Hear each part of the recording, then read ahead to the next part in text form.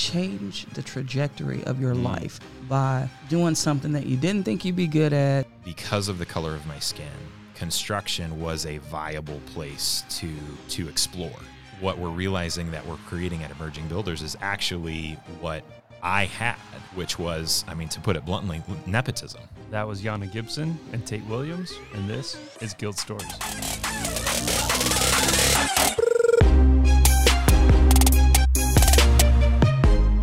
Hey y'all, and welcome to Guild Stories, the podcast where every person has a story, and it's the stories that connect us all. I'm Justin Rickliffs, founder and CEO of Guild Content, husband to Brooke, and father of 5 young people. And I'm joined today by my lovely co-host, who happens to be my wife as well. Hey guys, I'm Brooke, owner of Reclaim the Home, Justin's wife and mother of 5.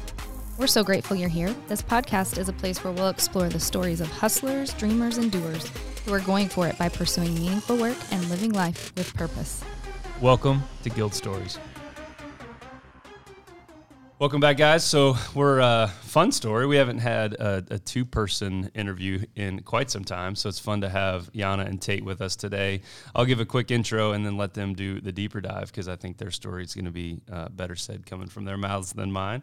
But we've got Yana Gibson, who's running the Emerging Builders, so we're going to talk about that. And we've got Tate Williams. And Tate, I should probably get both of your exact titles, but Tate is running Co-Build KC. So we'll talk about the distinction between these two, but talk about folks who are up to very meaningful and purposeful and awesome work in KC specifically, and we're super pumped and fortunate to have you guys on the show. So welcome to Guild Stories. Thank you. Thank you. So jump us in real quick. I mean, if someone caught you at a coffee shop or in line picking up kids from school, because I know today was day one of dropping kids off at school. How would you describe what you guys are up to at Co-Build and Emerging Builders? Go, Tate. You always go first. All right. No, I'll do it because you've been talking all morning. Okay. Co-Build, for-profit construction company. Emerging Builders is a nonprofit pre-apprentice training program specifically to expose women and Black people and other people of color to the construction trades.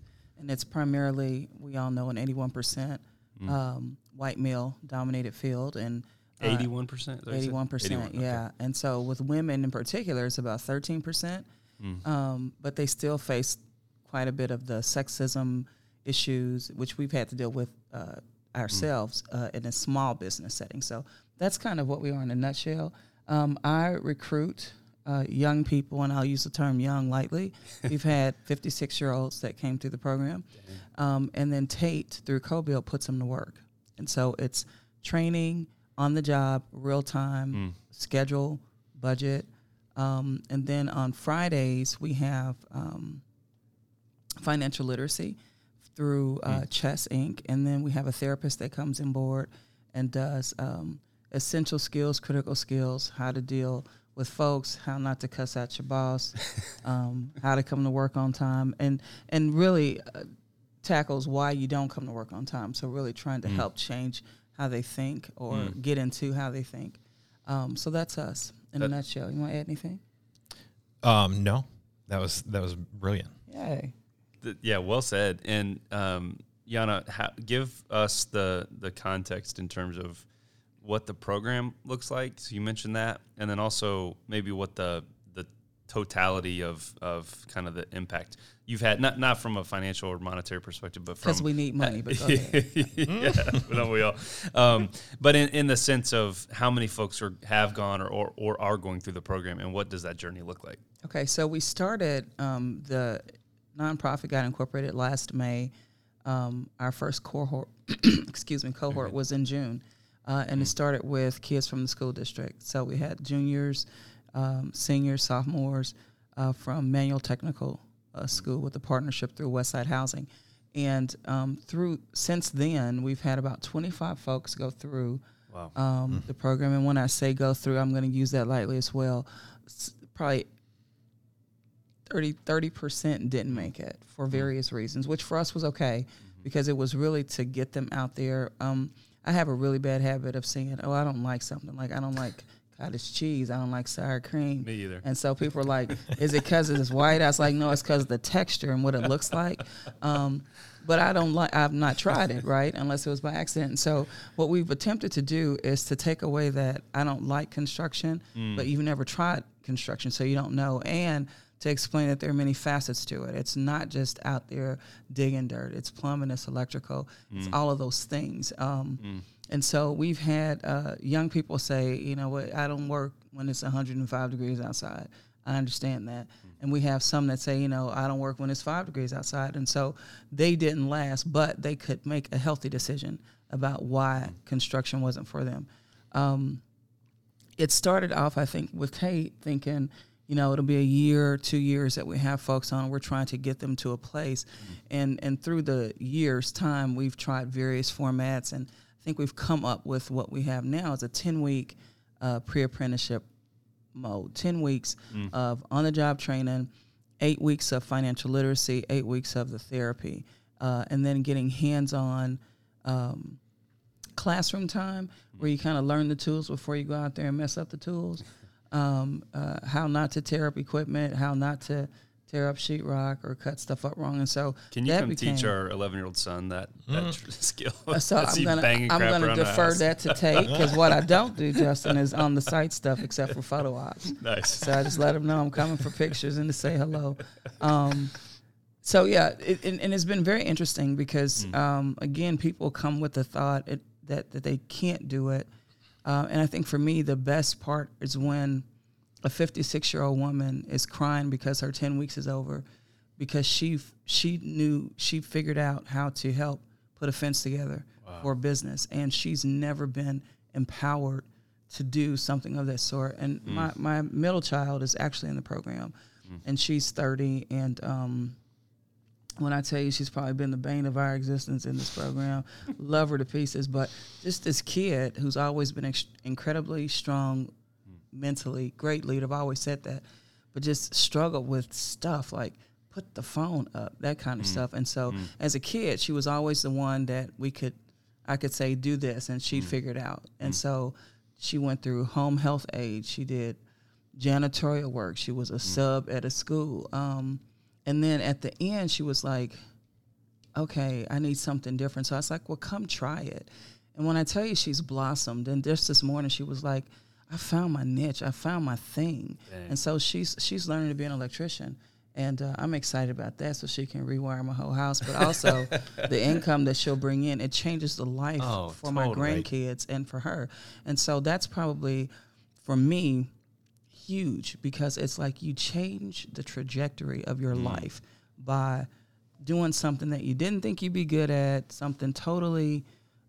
when she comes home, she'll come by the house and she's totally exhausted, but she's exhausted with this huge smile on her face and feeling like she's helping to change the world. And so that's kind of, for me, the big deal. It's like that kid that doesn't know. And then a year later, I mean, we have another story a year later, this homeless 18-year-old who just went through stuff day one, and this is probably going to be my story until I leave Emerging Builders. She came in and she was like, I don't want to work with you people. I don't like it, and I don't want, and I'm like, well, go home, right? And so Tate is like, let me talk to her. I'm thinking to myself, you could talk to her all day, Tate. Because I don't want to.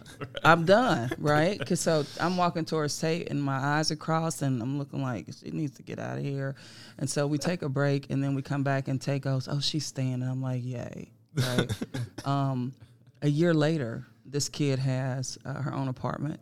She graduated from high school.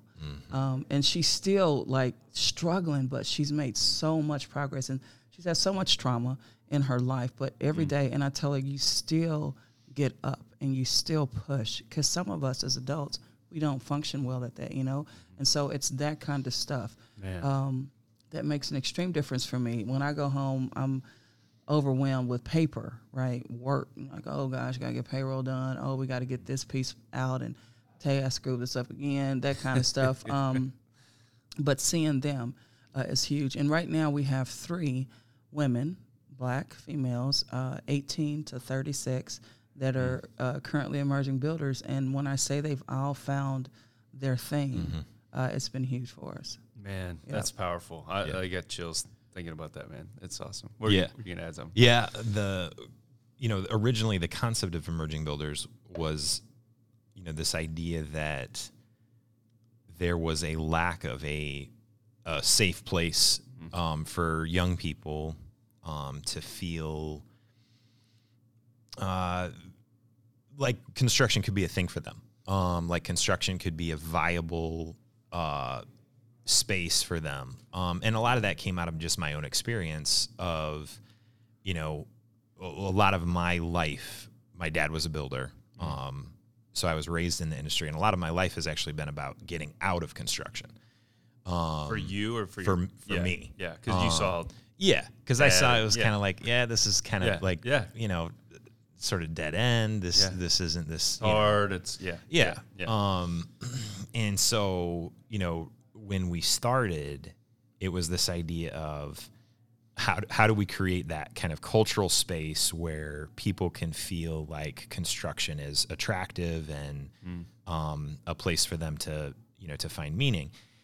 And to be honest with you, I think we've shed some of that over this last year, because what I'm realizing is that may have been my unique struggle. That's not the challenge facing women and Black folks. There is a legitimate understanding that there's a real viable opportunity inside of this industry. We haven't had to try to convince anybody who's come to us that construction is a great way to make money. What I've realized is that because of the color of my skin, because of the color of my dad's skin, construction was a viable place to explore. And what we're realizing that we're creating at Emerging Builders is actually what I had, which was, to put it bluntly, nepotism. There's a familial, my dad brought me in. There was no like risk of me getting fired when I made those mistakes as I was learning, because it was dad's company. So dad's going to shelter me. And I'm realizing so many of my peers, it was dad, maybe dad wasn't in the industry, but it was dad's buddy who was running the company. So that was the shelter that they were able to make their mistakes and learn and kind of work their way up into their craft. Uncle, cousin, brother, dad's buddy, that's how the industry has built itself. And part of the reason why the industry is kind of entrenched in, honestly, kind of like antiquated ways of doing things is because, dad didn't do it that way, but that's another story. And so what I'm realizing about Emerging Builders is, kind of the thing that I actually didn't want to begin, I spent before Emerging Builders and Co-Build, I spent time in the nonprofit space and been in churches my whole life. And I've watched the ways in which the language of like family can become abusive when it's kind of misapplied inside of organizations and systems. So I was kind of really resistant to that idea.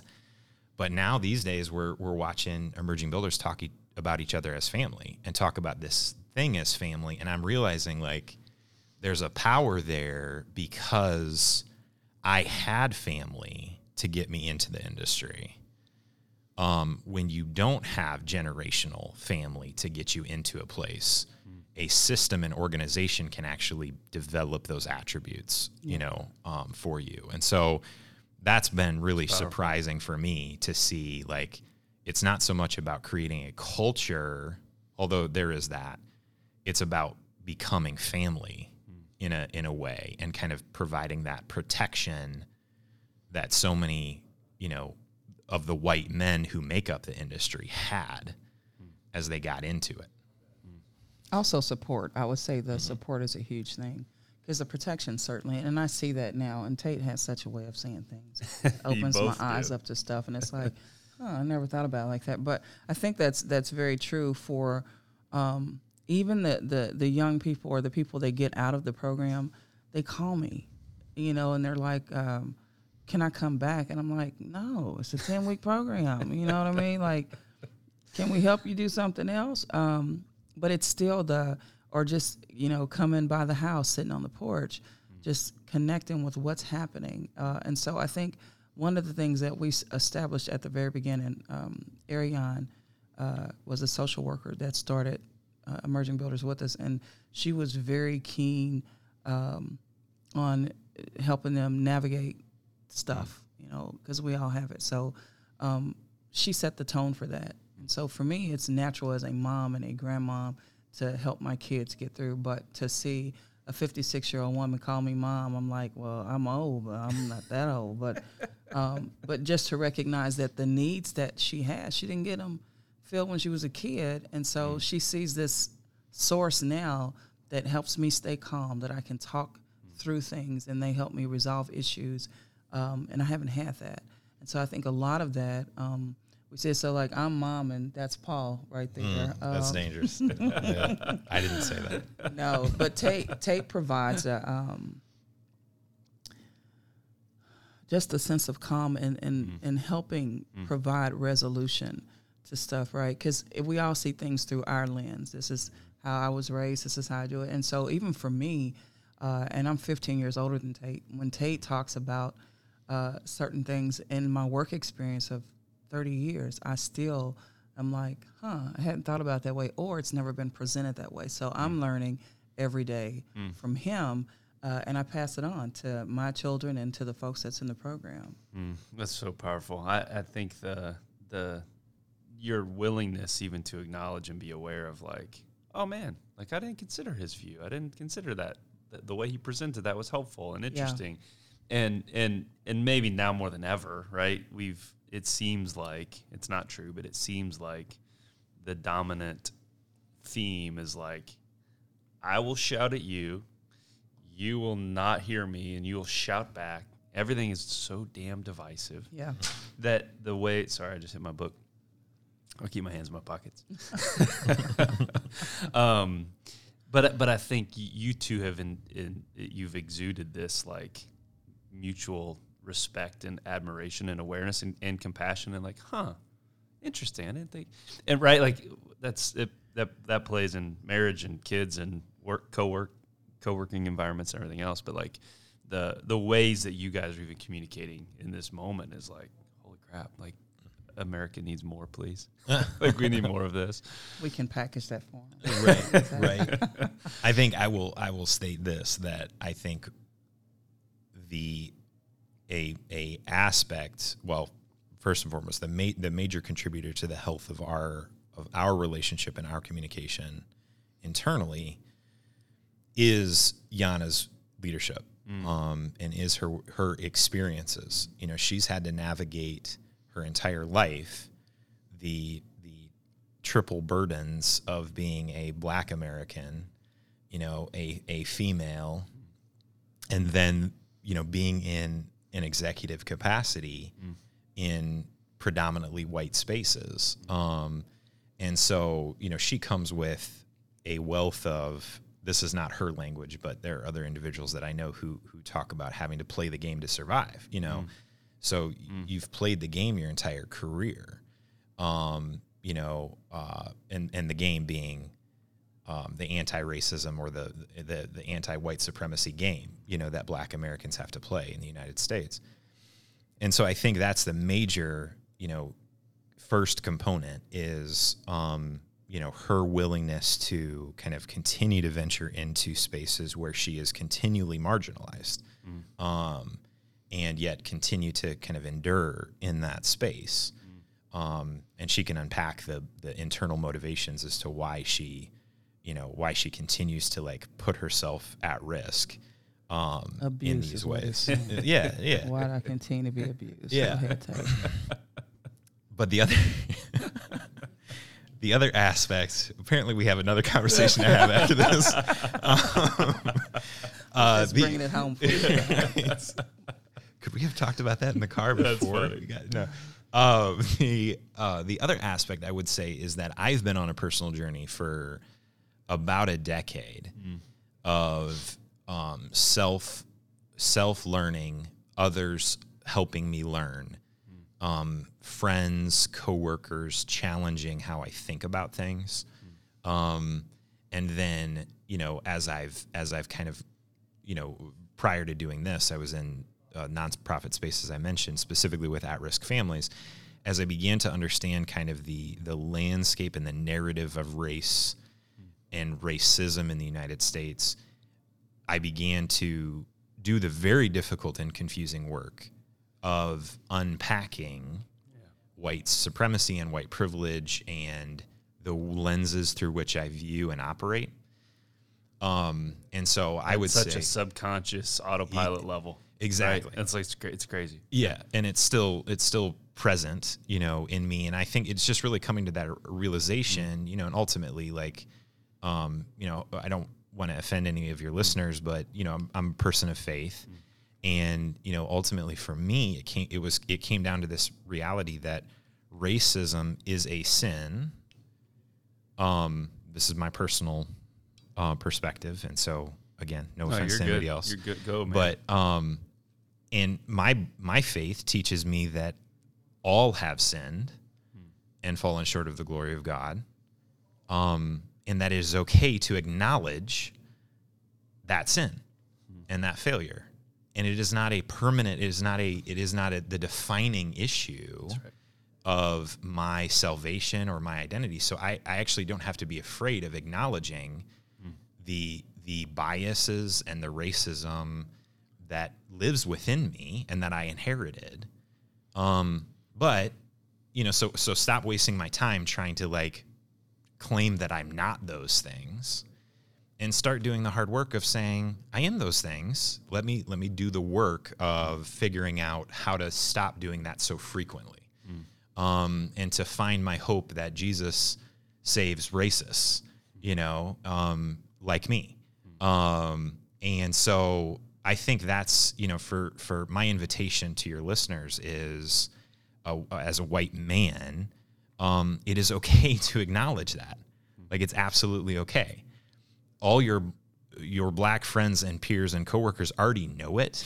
So it's not like it's news to them. So you're not going to be offensive by acknowledging your inherent stuff. You will offend your white peers, your white family, in that process. And so be prepared for that. But I think that, the personal work of that white people need to do is the thing that sustains relationships. I think black folks coming to the table and saying we're willing to be abused in this setting again is enormous and generous and kind. But I think the sustaining force has to be the white folks being willing to do the hard work that comes in that process. If someone's sitting here listening going, yeah. You've said probably 6 times, I picked it up, that they need to do the work. Okay. What does that mean? Yeah. Does that make sense? And you don't have to get super practical and formulaic. I'm curious if people are like, cool, awesome. What's that mean? What work did you do, Tate? Yeah. So it starts with reading and listening. There is a wealth of information out there. I think it's the acknowledgement that our country has not actually given us a full picture of our own history. And I think so there's homework, practical homework, that white folks have to do. And so, but believe me, there's all sorts of tools for different learning styles. There's podcasts, if you're listening. We like those. You understand those. Right. There are audiobooks. There are great documentaries. There's Google. There's all these tools that we have at our disposal to actually do the homework that we weren't taught in school and high school and college. Unless you were actually proximate as a white person to the black community, you've missed a lot of the actual history of our country. Absolutely. And a real understanding of it. So I think that's one practical step is when I say do the work, that's the homework. Yeah. The bigger work is the internal work of actually, because you have to understand that there's real fear at the root of the hard questions you're going to have to ask and answer.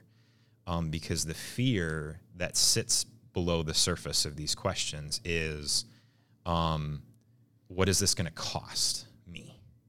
And I've watched it come up in people's eyes. I mean, not to throw crazy terms out there, but like, I hear a lot of fear when the term of like reparations come up. I hear a lot of, and typically it's older white men where I see most of this fear. There's this actual legitimate fear of a loss of power, a loss of wealth, and it's this deeply seated internal thing. Sure it is. That is not rooted in reality, which is something that has to be acknowledged. Is this, there's this real internal voice that's kind of preventing us from answering the questions of what is the cost of acknowledging the position that I have and versus the position of my peer.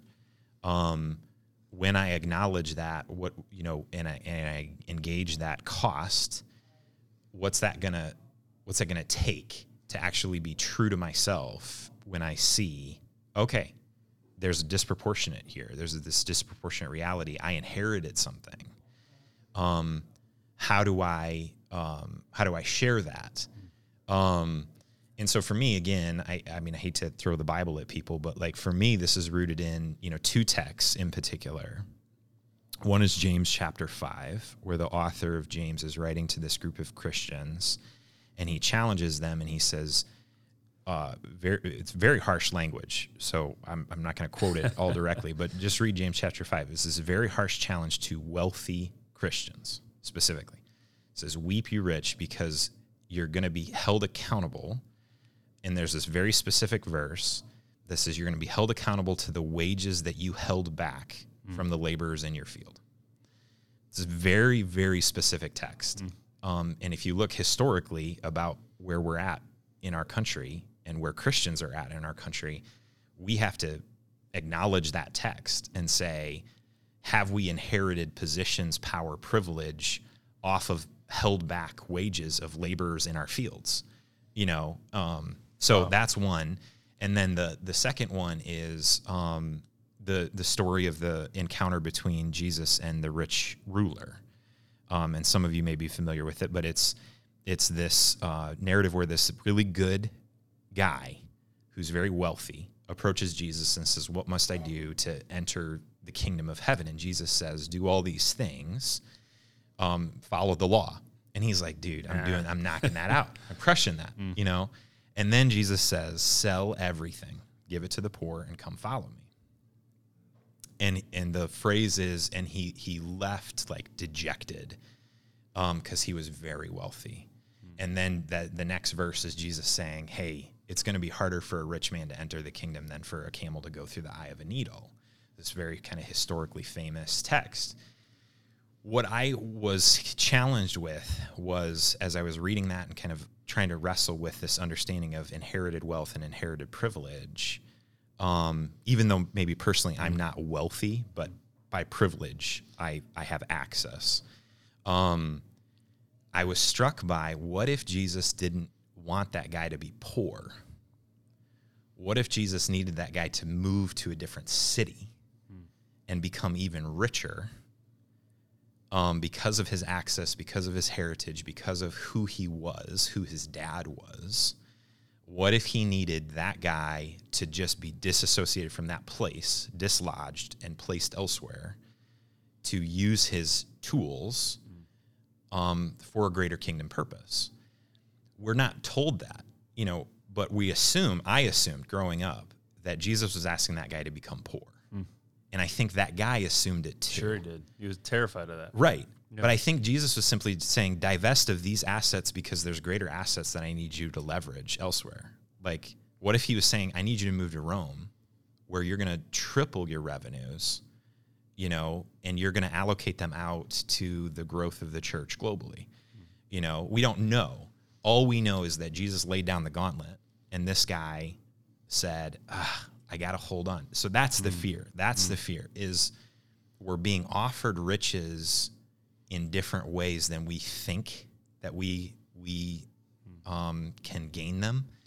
And so we sacrifice growth, maturity, learning, and the journey of being a disciple of Jesus when we're confronted with this deep abiding fear of letting go of power, privilege, wealth for the sake of this equality conversation. When we're confronted with that, we shrink back and we say, we have too much. There's too much to let go of. But all along, Jesus could be inviting us to something much richer, greater, truer.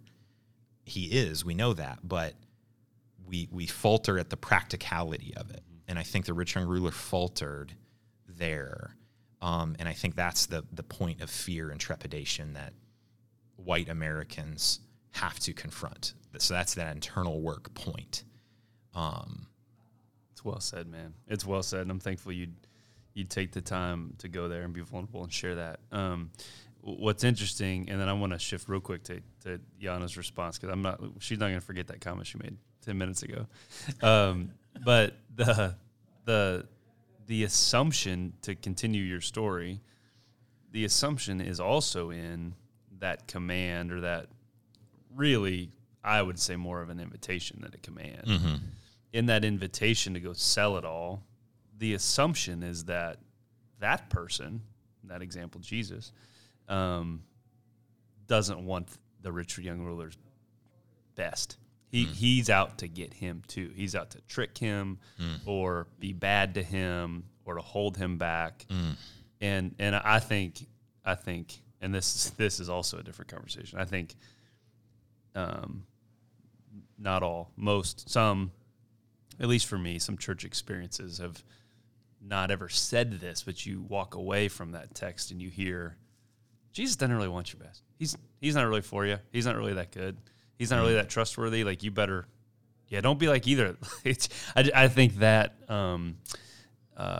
misunderstanding of the intent and the heart of the person asking is also like a big. As you shared that story, I was like, yeah, man, like we are afraid because we think we have to hoard it and control it and be our own little kingdom owner. Yep, and not say no, like the actual owner is really generous and awesome and loving and kind and wants equality and wants goodness, and like, he doesn't want our scarcity and our fear. Right. So anyway, that's good. Jana, what's going on for you as Tate's unpacking all that? He said a word a couple minutes ago, frequently, in terms of, I think he was talking, for me, what it hit for me, the chord it struck for me, is that as a black person, to me, I think there's a misconception where people think because we haven't had the opportunity that we just want what you have. You know, the other thing that came to mind for me was, and I was thinking in my mind, I want my 40 acres and a mule. But it's not, we want the opportunity to have the access to it. You know what I mean? We're not, and I'm going to say we in a very general, broad sense. We've worked hard. You know, we've helped build America. We continue to see the disparities when you talk about, you know, not just police brutality, but even as the director of Habitat for Humanity, I had a whiteboard that questioned the legitimacy of my degree. Like out loud to you? Like to me, like I had to go show it to him. Oh, come on. Right? And so, but even back then, Habitat was historically a white organization, especially led internationally. So going to my first conference in Chicago, out of 500 leaders, there were maybe 4 African Americans. And so it was, and so it's real, it's there, it's true. The other thing that with Habitat, the thing that I learned about people, when I went on the job site, volunteers would say, "Oh, are you the homeowner?" Just automatically assuming because I'm a black female that I was, and my staff, my team would get irate. You know, they would just go, "She's the director," and it'd be like, you know, it's for me, but it was an opportunity to teach and to help them understand that the view that you have of black people, poor people, because it's not just all Black, but poor people, is through a lens that and an unwillingness for you to come and get to know me or someone. So we always had those that would come volunteer because it was a free work day, you got to get off and that kind of thing, and you really never really wanted to understand why Habitat exists. It was like, I'm coming to help those people. But then you also had those that would come and say, let me talk to them, let me understand them, let me get to know them. And so their heart was, very similar to what Tate was saying. And that was probably my saving grace at Habitat. Those few that had a genuine regard for the people that we served, understanding that we have a lot. And I've always felt like, I've never felt like I've not had enough. Like people talk about growing up poor. I probably did, right? But that wasn't I didn't know that, you know what I mean? And so we had love, we had family, those things that we discount now.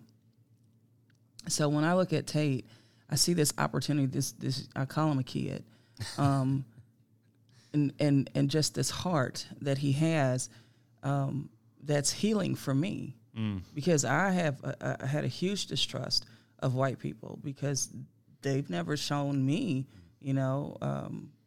that they're trustworthy and that they care about me as an individual.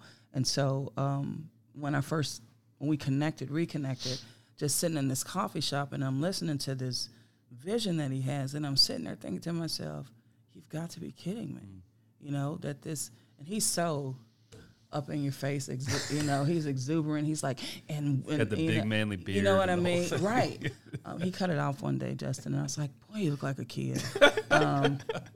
So the beard helps you become a man, Tate. But, the conversations that we're having now, the dialogue, very uncomfortable, for not just white people, for us too, because we have our own set of issues.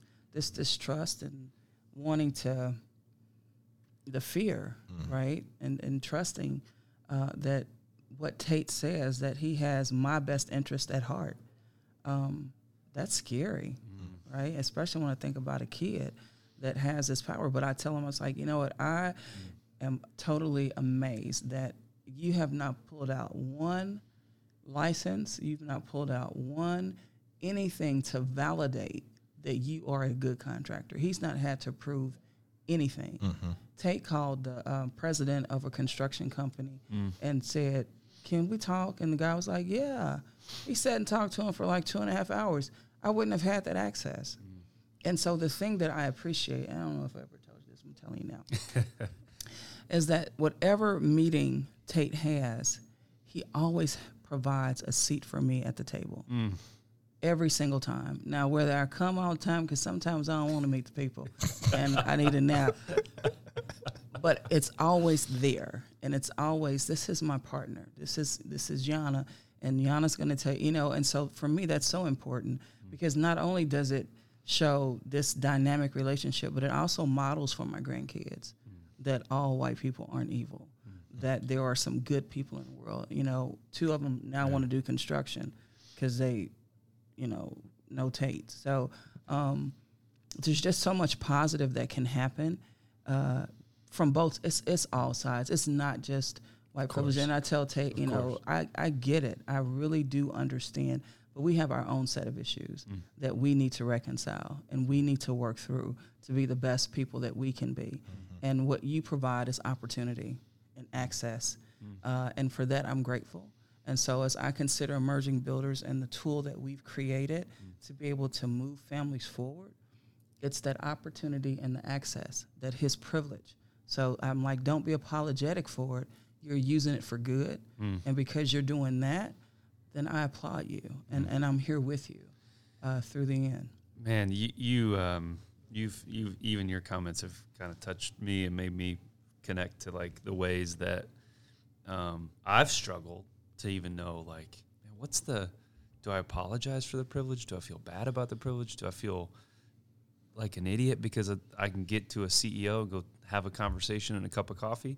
And the way you just explained that is like, it's a healing salve, right? Right. It's just this this moment of like, no, it's about you being seen and heard and understood, and the work. Like I want to come back to your comment of like the trust piece. Like, how did that practically get built? How did the trust between the two of you get built? It probably wasn't him being like amazing and winsome and That's convincing. Exactly it. And being 6'4" or something. No, I think it's just the ability to talk through whatever, right? And to challenge each other's thinking.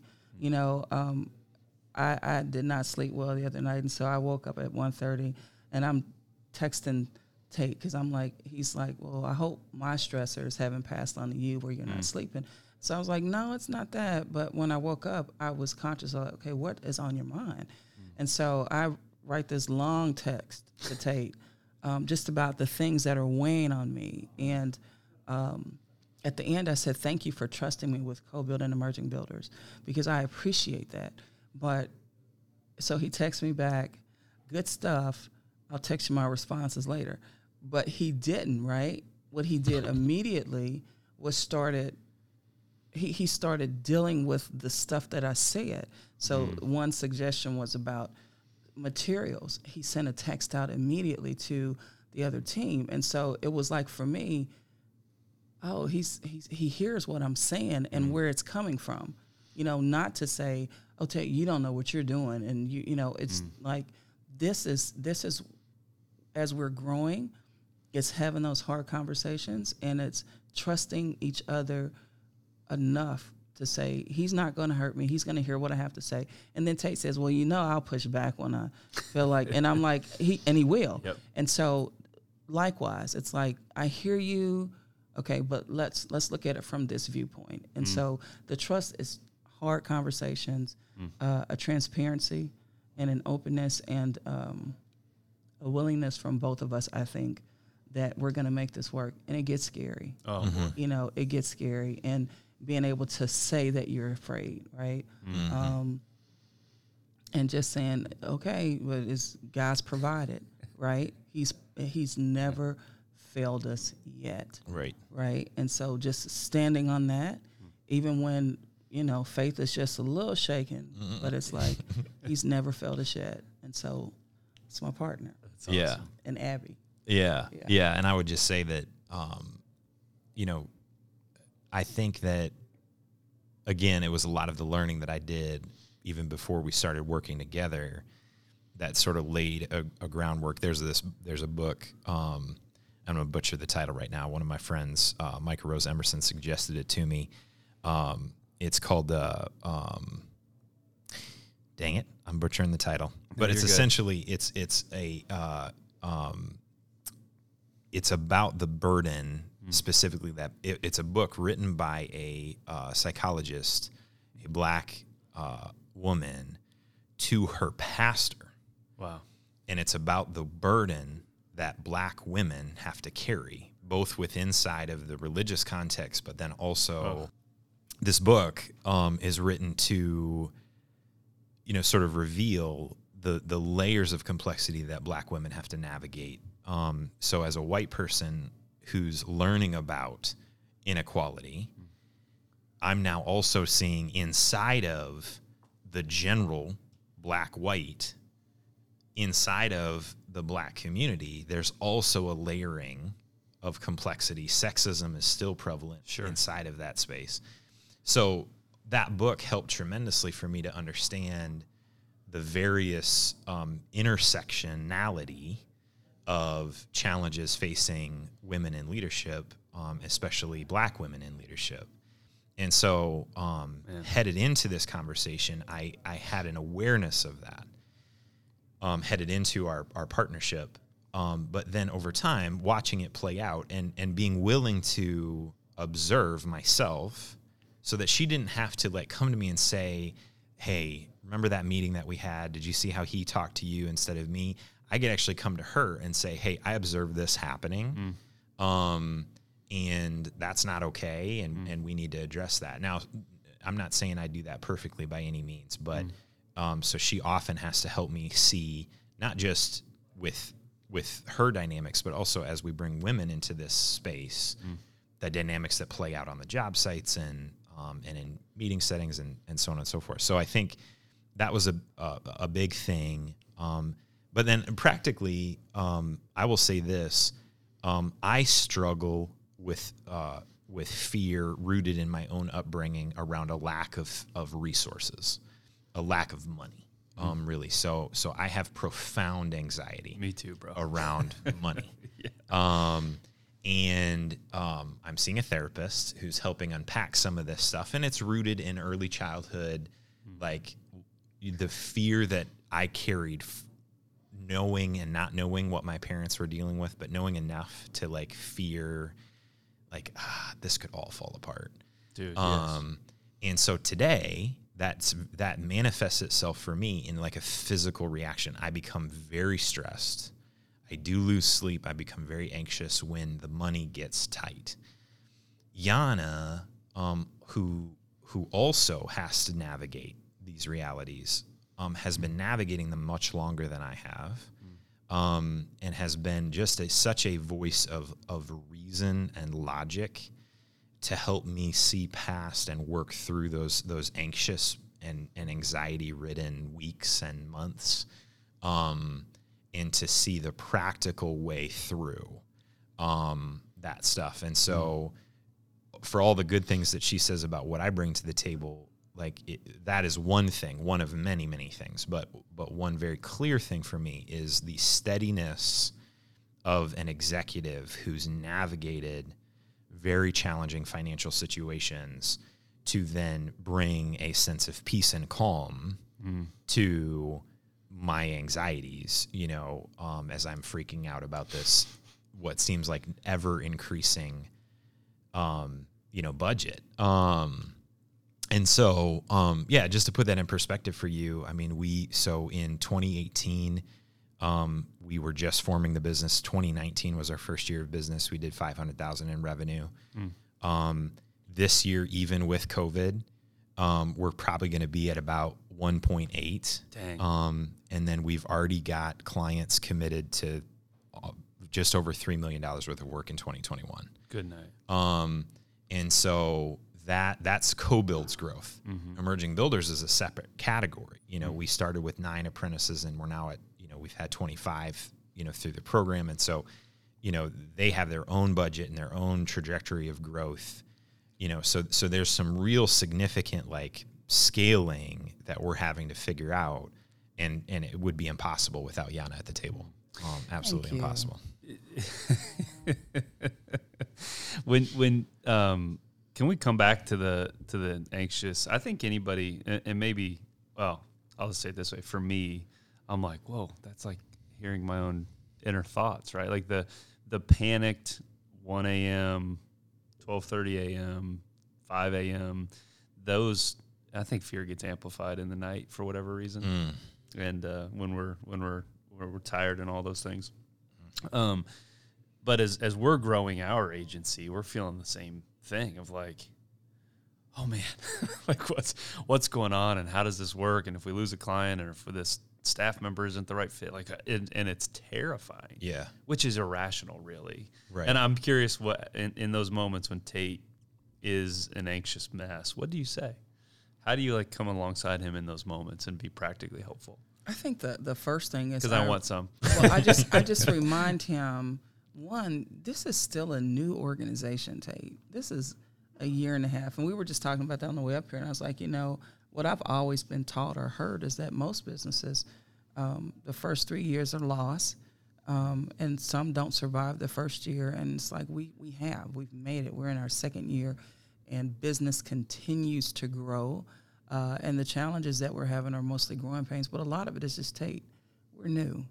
We're going to struggle, but really it goes to God has not failed us yet. He just hasn't. And when we talk like Friday's payday, right? This is not the first time we've got the payday or very close to it. And feels like it every time. You know what? And like the night before, that God doesn't just go boom, and so it's. I was thinking about listening to both of you say, what you experienced specifically, you take growing up, and this awareness that things could fall apart at any time. I've never felt that as a kid. I really didn't. I trusted that my mom, and she raised me and 2 siblings as a single mom. I just trusted that it wasn't, right? And so we went to my grandmother's house, but I never worried about that as a parent. And after my divorce, I started thinking more of, making sure that, my kids have everything. But I lived frugally. And again, I always had a salary that I didn't struggle. So it never crossed my mind. It's when I met him and started partnering with him that this anxiety comes that I've never had in my life. And no, it's not the true. Worst. But just I just remember there are specific instances in my life that God provided. And so that is really what I stand on. At Habitat, payday was the next day. I remember the group that came to volunteer. It was Assurant. And the CEO was volunteering that day. And at lunch, I would always go in and say, how you doing? Sit down and have lunch with them. And as we're sitting there, he goes, oh, I have something for you. My payroll was $22,000, very similar to what ours is now. And this man pulls out a check for $25,000. And I teared up. And all I could think of was, God, you are so awesome. Mm-hmm. You certainly provide. And so with that, and just the different things, when I was married, not having money and the baby needed milk and finding just enough money to get a can of milk, he's been faithful, right? And so when I think about this is nothing to him. You know what I mean? It's something to us, and we get over anxious and think about we're supposed to figure it out, and we're not. We're supposed to trust him. And so those are the times it's like, Tate, come on. He's faithful. Yeah. Right? And so then we're trying to help him still, trying to call people, give us the check. Right. Right, because there's still work to do to make it happen. Another thing, kind of related, Yana kind of steering us back to our faith and the why behind what we're doing. But the other night, specifically, one of those nights, not able to sleep, super anxious. I have the ESV Bible app on my phone, and there's an audio button. So you can click that, and it'll just start picking up wherever you're at. So I start listening to the Sermon on the Mount. In line after line after line, there's this kind of bolstering of my spirit, really, of like, what I'm doing is in line with this. I'm not out of line with Jesus's core operating philosophies. I'm in line, not perfect by any means, but I'm in line. And so there was this real sense of clear conscience. We are doing the right thing. So then, interestingly, some of the sense of anxiety and fear shifts because now I'm not on the hook for this. He said, I have to do this. I'm doing it. He's on the hook now, to make this work. And then that just reminds me of, what Yana said, of just like, this is nothing in the grand scheme of things to him. But the process of coming to that point of saying, I'm following you, and we're trying to submit, this very complicated concept to you, then it comes back to the rich young ruler. Can I trust this guy? Does he actually have my best interests in mind? And for us, the proof is there. He does. He cares about us. He cares about the people we work with and who work with us. And it doesn't mean that he gives us a surplus like in the bank account. But the faith will always be there, and the money does show up, is what I'm learning. That's math. Give us this day our daily bread. Right. That's right. So that's right. We don't have to worry about tomorrow. That's right. That's how do we get through today. Right. You guys have been incredibly generous. I want to have a 3-minute conversation, if you're cool with it, before we wrap. The practical it seems like, excuse me, the growth is evidence of my assumption. 500K, 1.8K, 3 million on the books in August of 2020 for next year. So probably going to be more than 3 million in 2021. it validates the market opportunity. Shifting gears real quick to like the actual business piece, right? Which we could talk for another hour about, right? But the work you're doing validates. We've got a client in the commercial real estate space or commercial construction space, and we interviewed one of their partners, and he said, "Hey, he said it much better than I will articulate it, but he essentially said, hey, for the last 20 years, we've neglected the trades, and we've shifted the focus into this, like, got to go to college or nothing else, right? Like, that's the chief thing. And now there's springing up incredible businesses. Like we talked about Josh Levin's Empowered Electric business. We've talked about Adam Whitmer's construction business. We've talked about co-build and emerging leaders or emerging builders. That there is this ripe field for talented, caring, creative construction, physical labor. We've got a plumbing client who has more business than he knows what to do with because he shows up and he smiles and he's careful. He does a great job, great damn job, right? Yep. And his name too. Yeah, we will. Dan Gray, Quality Plumbing. Quick plug for our friends. So anyway, I've taken up the 3 minutes, but the question is, like, from a true opportunity, and Yanni, you use that word a lot in our conversation, opportunity perspective. It's there for you guys, right? Yeah, it is. You tackled that first, but yes, opportunity is certainly there. I think construction is an essential service. The economy shut down, yet we were one of the industries, except for Austin and one other major metropolitan area. San Francisco or something. Yeah, there was a moratorium there, but in literally every other market, construction in all of its facets was deemed essential. So it can weather the pandemic, which is evidence that, like, it undergirds our society. Mm-hmm. It's a fabric of it. Yeah, it is, sure. But it's not, like you said, it's been neglected, and that history goes all the way back. I mean, we could talk about, when the major, producers in the country started, stopped funding lobbyists, to advocate for educational funding into the public schools for shop class. When Ford started outsourcing, they stopped lobbying for more money for high school shop class. So there's actual tangential connections to our economy. Wow.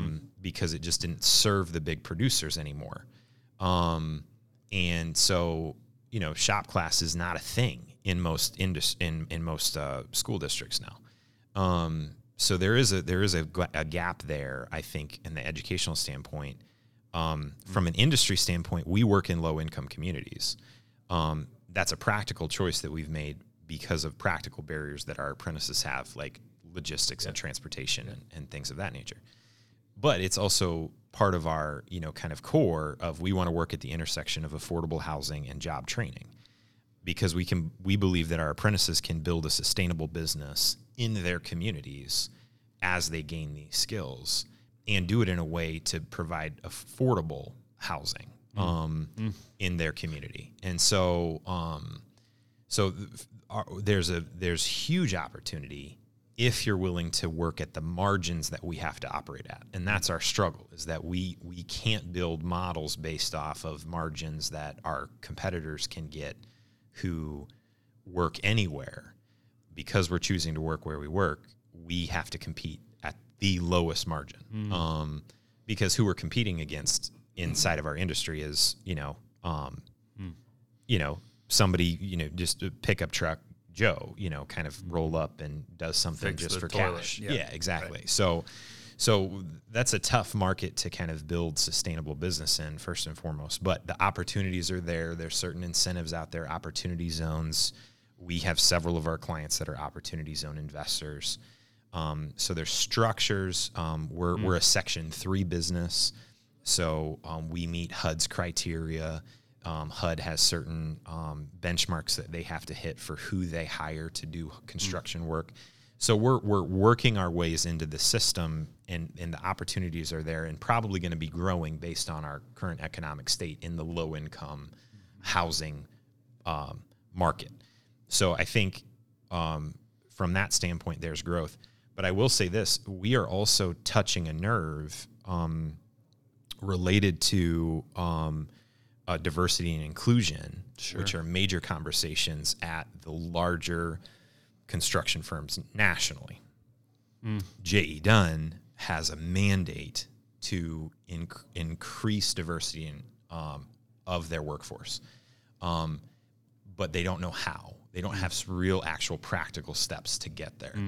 And that's just one company of many that are putting these self-mandates, but then there's also federal mandates being placed on these larger corporations as well. And so I think that primes emerging builders to be an actual real vehicle for partnership, for these larger corporations. And so I think there's crazy opportunity ahead of us. But it comes through, one of our coaches the other day just said, there's no way around it. You have to work through the challenges. You can't. I hate that principle. Yeah. It makes so much sense. It's true. Right. Yes. Right. Yeah. Our therapist always said, you can't avoid the pain. You have to go through the pain. I'm like, come on, man. There's got to be a better way. Yeah. There's not. Yeah. I was going to say, when I think of opportunity, I think about the people side of it.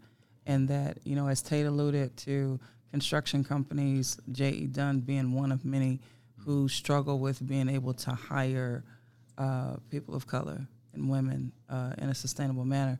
And so what we provide, and by no means have we gotten there, but that is certainly our goal, is to have people that are trained, that have gone through the hiccups of trying to get to work on time, that have a vehicle, that have gone through safety training, have on-the-job work experience, so that they can that we can give them a pool of qualified people of color, women that can do your work. Because what we've seen is that they have this, we need this right here, and when you meet this criteria, then they add another layer, and then you keep adding another layer. Reminds me of a scene where Oprah, maybe the butler, but was trying to vote. And she went, and the guy goes, well, tell me how many judges are in the county? And she goes, 67. So he goes, well, tell me their names, right? And then it's like that feeling for her. The target keeps moving. Yeah, and so and that's what we'll see. And so emerging builders with CoBuild as our partner, because we certainly couldn't do it without CoBuild being at the table saying, I'm going to doing this with you. We have an opportunity to create and provide opportunity for women and people who just certainly don't think they can. When you look at this crisis we have in my community with our kids killing each other, there's this sense of hopelessness there that this is an opportunity, right? You don't have to, you can work at McDonald's if you want to, and I don't knock it because I worked at Gates Barbecue. How may I help you? Come on, how may I help you? When I was 15. But Mixed plate, please. It's okay. Change the beef for turkey, right? But the opportunity is here, right? And we just need new partners, continued partnership to open up the doors. And with CoBuild, it's been happening. Yeah. And what? Go ahead. I was going to add just one other thing. Do. I know we're running out of time, but the opportunity that we talk often about, yes, is the access to jobs. So J.E. Dunn hiring more people of color is a good thing for what we're doing.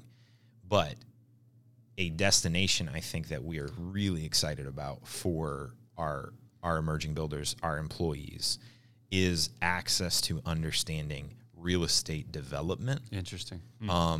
And access to understanding that they can acquire a house for less than $50,000, put $100,000 into it, and sell that home, for 250 plus.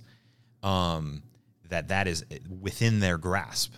But to not know who to talk to at which bank, to not have the skills to navigate the subcontractors, like all of that stuff, as we expose them to that, one of the greatest wealth resources in America becomes accessible in a practical way. Damn, that's cool. And so that's something that we're super excited about as well, is that yes, good jobs, but real estate ownership. yes, that. So and how to do it. And the flip, the like extension of that vision that you guys just articulated is dignity, is empowerment, is optimism, is ownership in a like step into the full power of your life ownership and real estate ownership, right? Right. But like that's the cool. I get this vibe from y'all of like, holy crap, man! Like what does KC look like in 10 years with you two running crazy in the city, right? Like that's a cool thing to think of, like the impact of what's the gal's 18-year-old homeless gal's name? Like Kaya. There's 100 Kayas, there's 1,000 Kayas, there's a million Kayas, right? And like Kaya's life is different because you all took the time to like, yep, maybe a little cross-eyed and maybe a little mad, but like, but Kaya did the work. Ultimately, it wasn't you guys didn't save Kaya. Kaya had to say, cool, they've given me a chance. I got to step into this chance and go. She's going to listen to this, right? Kaya? Yeah, I don't know. Kaya, hope so. All right, we got to wrap because I could talk about this stuff with y'all all day, but I know you don't have time. So we end every show with the same 5 questions. So just first thing that pops to your mind. So in theory, we're going to do 10 questions here. Well, Yana, we'll go with you first. What's the last book you read or listened to? Oh, shoot. The Bible. Love it. Tate? I'm reading Ibram Kendi's book, How to Be an Anti-Racist. Okay. Yeah. Comes full circle. I like it. Instantly opens up the Amazon app. Got it. What would you do right now if you weren't afraid? Oh, shoot. Go skydiving. Boom. Yep. Oh, man. Should have said get married. You just did. That's awesome. If I wasn't afraid, it just goes back to, stepping out even further than where I'm at, into this business thing, pushing harder. Yeah, man. Oh, man, me too. What's your favorite T-shirt? T-shirt? Mm-hmm. Can't say it. What's on it? It's got a story. You're asking what's on it? Yeah. What is your favorite T-shirt? Oh, we all have one. Yeah. Oh, my favorite T-shirt is my Emerging Builders T-shirt or my Co-Build T-shirt. Boom. You're so on brand. You can go to emergingbuilders.com. I don't know if you can order a T-shirt, but you can put You can contact me and I can get you one. Us on Emerging Builders. Absolutely. Emerging-builders.org. Yep. You can order a T-shirt there. I would agree. They're great. They're made by GoX. I don't know if y'all know GoX T-shirt manufacturer here in Kansas City, Living Wage Apparel. Oh, company. Cool. Yep. Very cool. Yep. I did not know them, but I will now. That's great. What's your favorite place on earth? Sleeping in my bed. That is truth. Yeah, I was going to say my house. Yeah, my house. That's great. I love it. All right, heavier one. When it's all said and done, what do you want to be remembered for? The people who I've interacted with, who I've interfaced with, who've touched my life, and whose lives I've touched. Well said. Yeah, I would agree. I would say, that I was seeking to follow Jesus. That's what I'd like to be remembered for.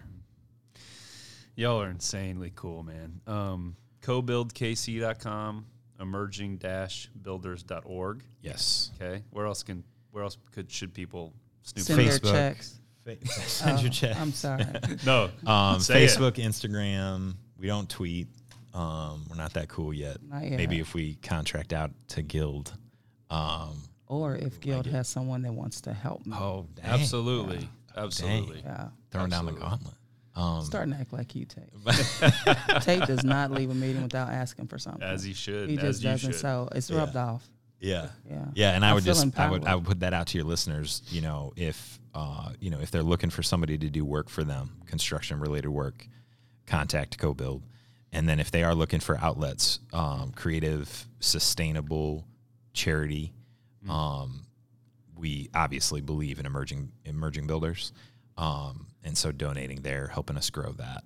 Are you trying to get in front? Like, are you trying to get in front of lumber yards? Yes. Service, like, okay, who's practically are you guys trying to like sit with? Lumber One, they say. we're making that intro. Yes, exactly. You know what? One of the areas we really want to develop are church relationships. Yeah, smart. Because you hit a number of people there, and I was going to say just short. There used to be this huge deal where people would donate cars to people, and that's kind of dried up. But that's a need that we have. The vehicles for our team to get to and from a site. Yeah, absolutely. That makes sense. That, and then we want to talk to. I suck at a lot of things. There are some things I'm good at. Like I am good at talking and running my mouth and engaging folks. But like the practical things of like marketing, verbally I can, written materials. So someone that would be really willing to help us with that. Social media, I suck at that. Try to get my kid to do it. But she's running her own 3 or 4 pages, so she can't help me. For me, so that, and then like Tate said, one of the things with Habitat that was very successful was getting volunteers on site. So trying to find some maybe retired contractors that want to come help teach and work on site with our people. That would be huge. We need a plumber because we don't have anyone specifically to teach that. We know some of those, yeah. That'd be beautiful. And then we're trying to develop on the co-build side at least 3 subs in each of the main thingawops. Yeah, the thingawops. Yeah. You know what I'm talking about. Yeah, each one of the trades. Yeah. Each one of the trades. There you go. Yeah, and then I would say the people I'm trying to get in front of right now, because I do believe that co-build can become an engine of sustainability for emerging builders, is people who are already outsourcing, hiring others to do construction work for them at a large scale. I would very much like to be at the table with those people who are thinking about how could they include co-build. If they're spending the money already, spend it with us. And so that's what I would put out there, is people who are making decisions about construction right now, call co-build, and let us be at the table, for those conversations. That's awesome. Yeah. Last question I just thought of. I want to hear your answers though. What in the last year, what's your favorite construction project you've been a part of? Like client work that you guys have done? You know what, for me, it's hard to pick a favorite. I get that. They're all important. I would say Split Log Coffee, the one on 5th and Olive, because I remember coming in there and traipsing on dirt, and there were no stairs, so specifically trying to get down something that needed 2 stairs, and I could not, and so jumping and then having to get back up and having 2 gentlemen try to assist me.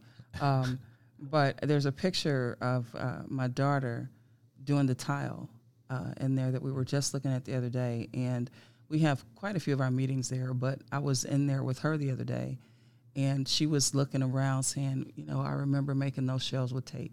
I remember we had to stain that, cool. And she's like, I remember the dirt, Mom. And I'm like, for me, it'll be forever. For her, it was a turning point for her, which was a turning point for me. So that's always going to be my favorite. That's awesome. Yeah, mine was a recent project, and we're still actually underway. But it was the first time where we had a team of our emerging builders run it solo.